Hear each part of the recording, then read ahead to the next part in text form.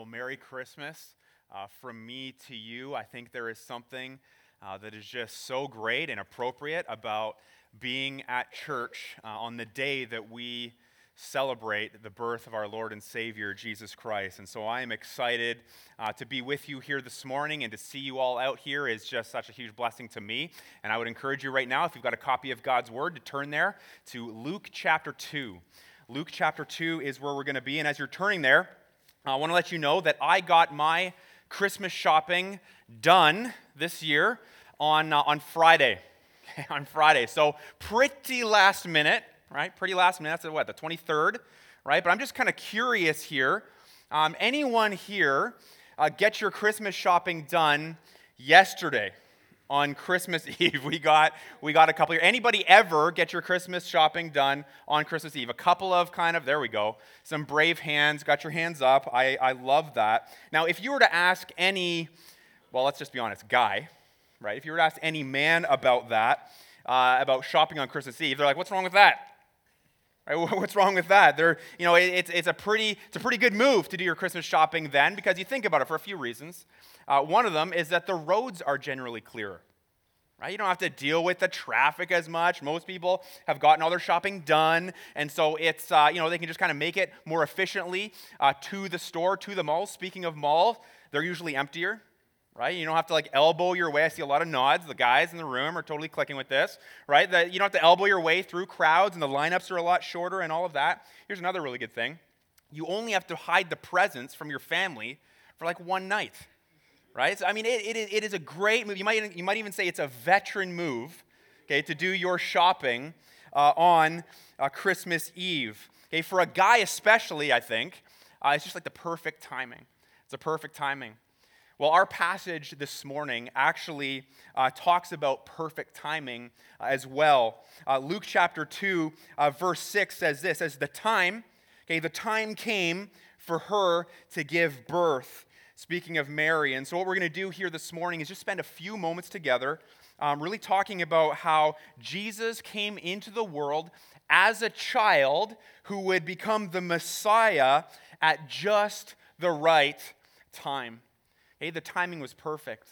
Now you might be kind of wondering, what do we mean by that when we say that Christ came at just the right time? Well, what we mean is that the Lord God sovereignly chose the time. He chose the place, the setting. He set the stage for him to enter into his creation. Okay, none of it was by accident. None of it was random. He didn't come too soon. And he certainly did not enter into his creation too late. Okay, none of that. And whereas last week we talked about the whole reason that he came, and that was to save his people, save us from our sins. Matthew chapter 1 says that. Today is all about kind of the perfect timing and the time that God chose to come and unveil his rescue plan here, and how his orchestration of all of that impacts you and I. It impacts all people for all eternity. All right, so we're going to read this now, Luke chapter 2. You can follow along with me in your Bible, reading verse 1 down to verse 7. Here's what it says. It says, in those days, right, a decree went out from Caesar Augustus that all the world should be registered. This was the first registration when Quirinius was governor of Syria, and all went to be registered, each to his own town. And Joseph also went up from Galilee, from the town of Nazareth to Judea, to the city of David, which is called Bethlehem, because he was of the house and lineage of David, to be registered with Mary, his betrothed, who was with child. And when they were there, here it is, the time came for her to give birth. And she gave birth to her firstborn son, and wrapped him in swaddling cloths, and laid him in a manger, because there was no place for them in the inn. Lord, we come before you today, such a great day to be gathered as the body of Jesus Christ, to come and recognize and celebrate you, Lord, how you came to earth as a child, Lord, in the most humble, nondescript way ever, Lord, but you had such an epic plan in place, and this is the start of all of it. And so, God, I pray that as we focus our hearts and our minds on these things, I pray that our hearts would be filled with such joy at this news. God, I pray that we would rejoice in the initiation of the gospel here.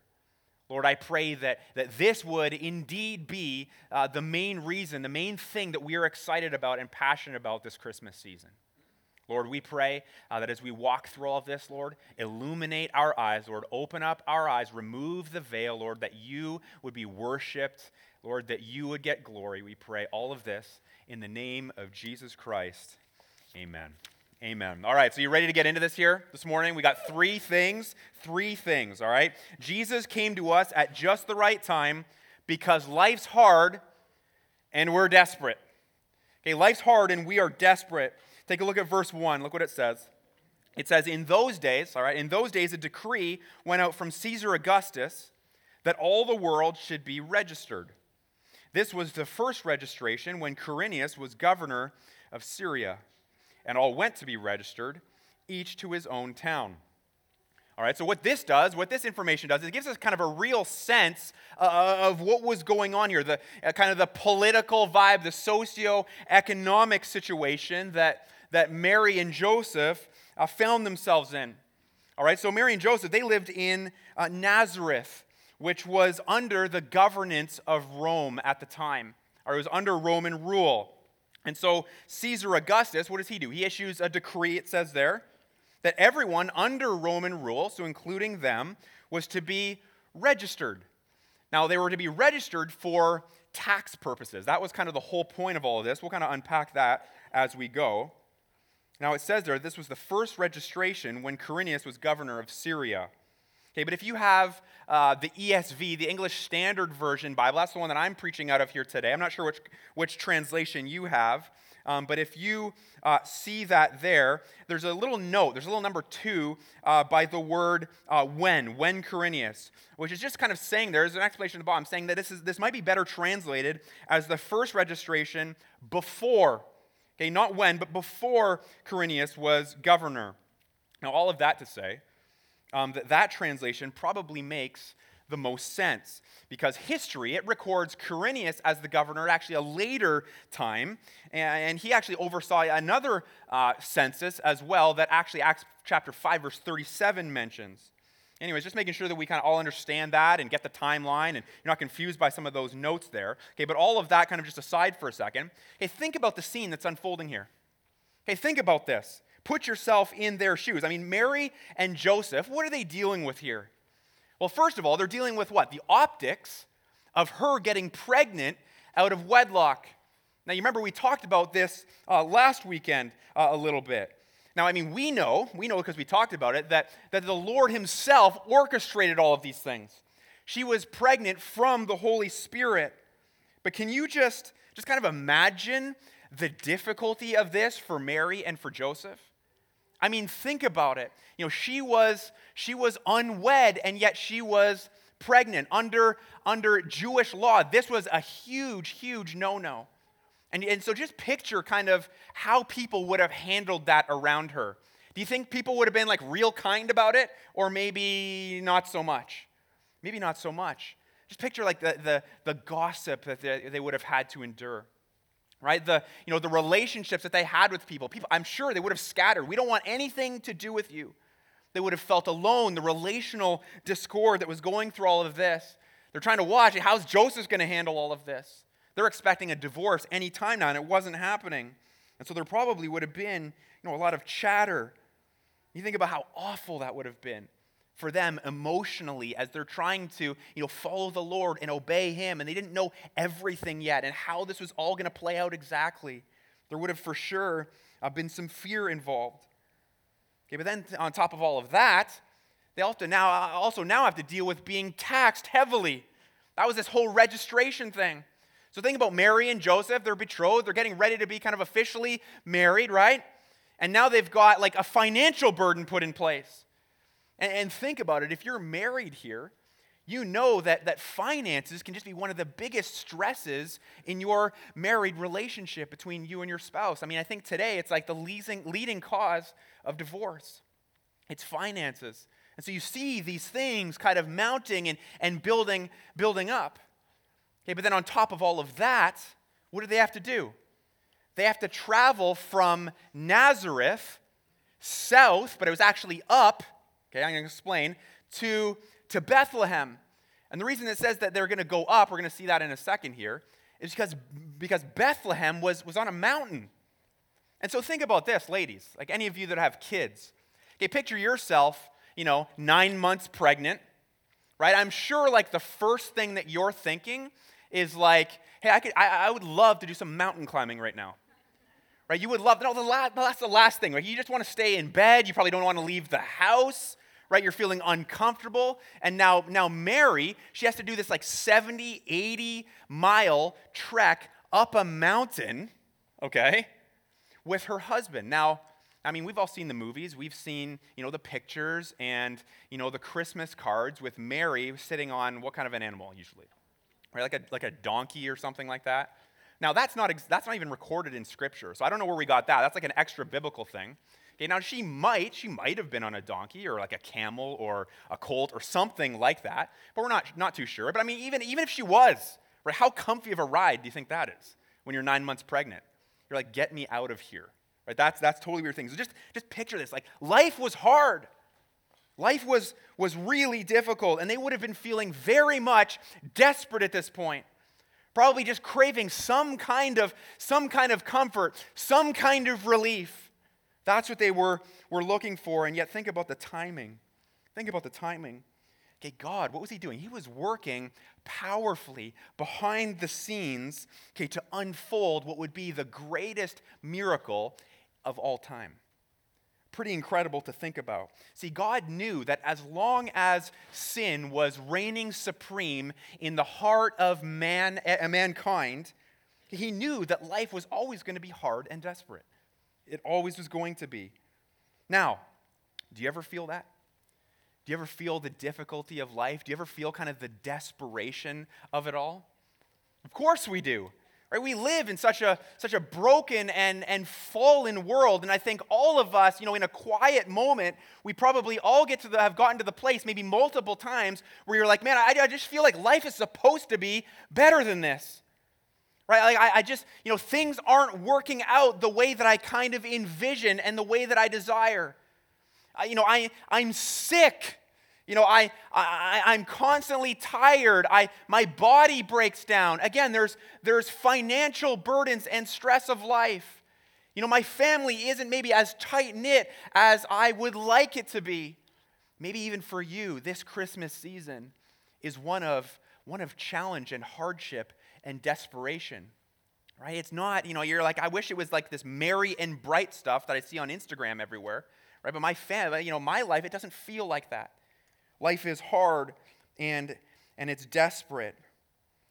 But hey, isn't it amazing that the Lord came to us in that moment? Right? He came to us. I mean, what could he have done? He could have done nothing at all. Right? Or he could have let us squirm and suffer and all of that for eons. And he could have let it just be awful for so long, but he didn't. Right? He came at the right time. And why did he come? Well, it was ultimately to heal us, to heal his people, to bring forgiveness, and to heal our suffering. And he wanted to do that ultimately for all eternity. Now, the gospel tells us that the core reason behind all of our suffering, the core reason behind the hardships, the difficulty in life, the fact that the earth itself is breaking down, the core reason behind all of that is sin. And that is why God came. He came to make all things new. He came to make all things right. Now, do you realize that he didn't just come to deal with sin in like a very general sense, but he came to deal with yours. He came to deal with mine as well. And the Bible tells us that the wages of sin is what? It's death. It's death. In other words, that's what your sin, that's what my sin earns. That's what we have coming to us because of our sin. It's death. It's spiritual death. It's separation from God forever and ever. That's what our sin brings us. And so what did Jesus come and do? He came and he entered into the mess. He entered into the fray. And to ultimately go to the cross at some point and take the punishment that we deserved, take the death that we deserved on himself on the cross. And why? Why? Because of God's love for us. Because the Lord is like, I don't want to have to punish them even though they deserve it. I love them so much. They're the ones that I cherish. They're the ones that I love. And so I'm going to pour this, all of my wrath, all of the punishment once and for all on my only son. That's why Christ went to the cross. It was for you. And you realize that it is a gift. Salvation, knowing Jesus Christ personally, is a gift of grace. It is not something that you and I can earn. It's not. All of the behavior, all of the good works, all of the way that we're kind of naturally wired, that doesn't cut it. God has gifted us salvation. And so I would really challenge you this morning here. If you do not know Jesus Christ personally, if you are not a Christ follower, today could be the day. I mean, what an amazing day it would really be, right? Christmas Sunday, that you could come to know the Lord, to have your sins forgiven. It really just requires understanding what I just said and admitting your sin before the Lord and receiving salvation, asking him to be your Savior. That is what salvation is all about. Okay, that's why Christ came. Okay, here's the second thing. Jesus came to us at just the right time, as he promised he would. Okay, as he promised he would. Verse 4, take a peek. Verse 4 says this, Joseph also went up. Okay, there's the part there. He went up to the mountain, okay, from Galilee, from the town of Nazareth. So this town is ultimately where, Joseph and Mary and then Jesus, when he was born, they would go back. And this is where Jesus would grow up. Okay, keep going. It says he went from the town of Nazareth to Judea to the city of David, which is called Bethlehem. Now you might be thinking, hold on a second. Isn't Jerusalem typically known as the city of David? Because that's where his palace was and that's where he reigned. And yes, that's true. Okay, but Bethlehem was actually the town that David himself grew up. And so hence the title here. Okay, also Bethlehem was the ancestral town of Joseph. And that's where you had to go when it came to the registration. You had to go back to your ancestral town to register. Okay, and so that's what was happening. Okay, keep going, because that's Joseph now, he was of the house and lineage of David, to be registered with Mary, his betrothed, who was with child. Now, that can easily breeze over us. You kind of read that and you're like, information. Do not miss this. This is huge, because what this all is actually the fulfillment, okay? The fulfillment of multiple prophecies. This is incredible. You know this? Micah 5 verse 2. This is what it says. But you, O Bethlehem, okay, catch that. You, O Bethlehem Ephrathah, who are too little to be among the clans of Judah, from you shall come forth for me one who is to be ruler in Israel.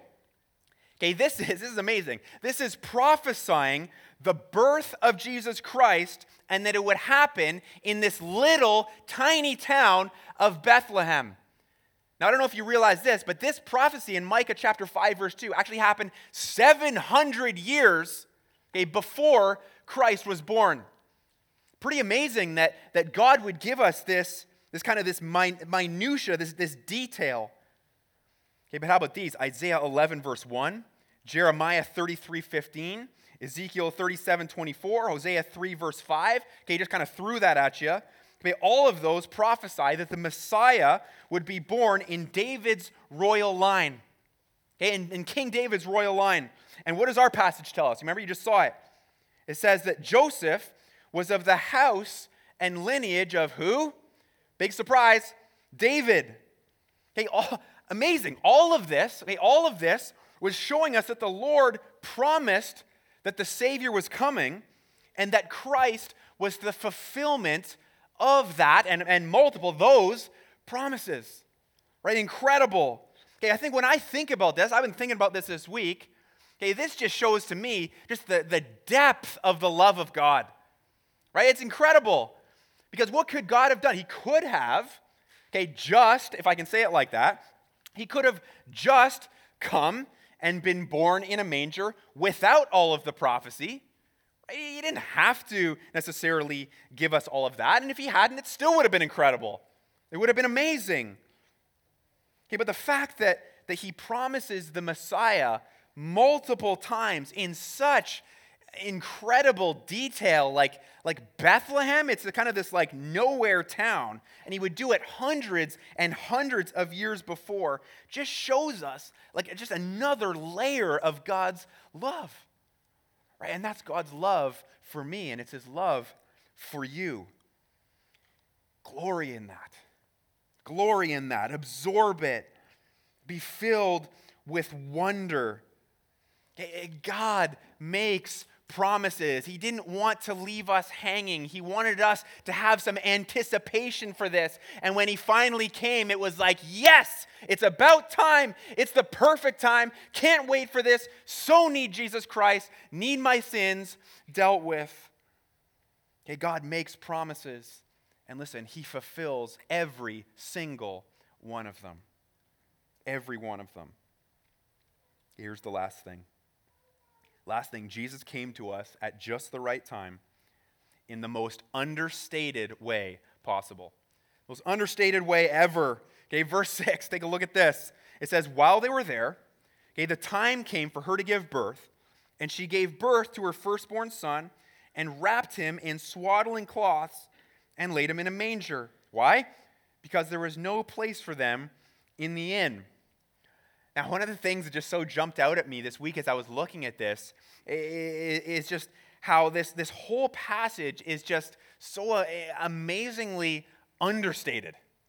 It's so understated. Here we have, God himself coming to earth in the form of man, which again, greatest event ever. Right? This is the greatest thing ever. But what do you see here? A complete lack of pomp and circumstance. There was nothing really epic about this in any sense of showy type way. Right? If you and I were God, if we were in charge of of rolling out the incarnation, there's no way we would have drawn it up like this. We would have done it in the flashiest way possible. We would have had some sweet soundtrack playing in the background. There would have been, smog machines going and lasers and lights. There would have been, it would have been a party. It would have been confetti. It would have been gunshots. We would have F-15 Eagles, flying over. It would have been a party, right? It would have been celebration. Look what I'm doing. I'm coming. That's what we would have done. But the Lord, He does none of it, right? At least not in this instance, right? We have plenty of examples of miraculous miracles and just wondrous works. And I mean, all it takes for us is just to go outside and gaze at creation and look at a starry night or a landscape and realize, wow, God, you are amazing, you are marvelous, and all of that shouts and screams of a creator. All of it is his master plan, his handiwork. But the Lord, he doesn't do anything like that here. And it really says something about our God, doesn't it? It really does. Though he could have chosen the grand entrance when he came to us, he could have done all of that. And again, he does impress us many, many times. What does he do here? He comes humbly. He comes humbly. And it was really a sign of things to come, wasn't it? It was a sign that, at some point here, fast forward about 30 plus years, he would die a humble, and you could say humiliating, awful, horrific death on a cross for sinful men. A death that he did not deserve. And why did he do that?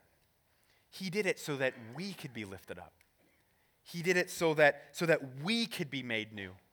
So that we could have our sinful, messy, awful, gross record of sin completely wiped clean. So that we could be adopted. Think about this. Adopted as sons and daughters of the King. We could be included in now as royalty. That's why he did it. And as you think about these things, just like a profound sense of awe should be flooding your mind and flooding your soul. Like, wow, Lord. You came to earth at just the right time.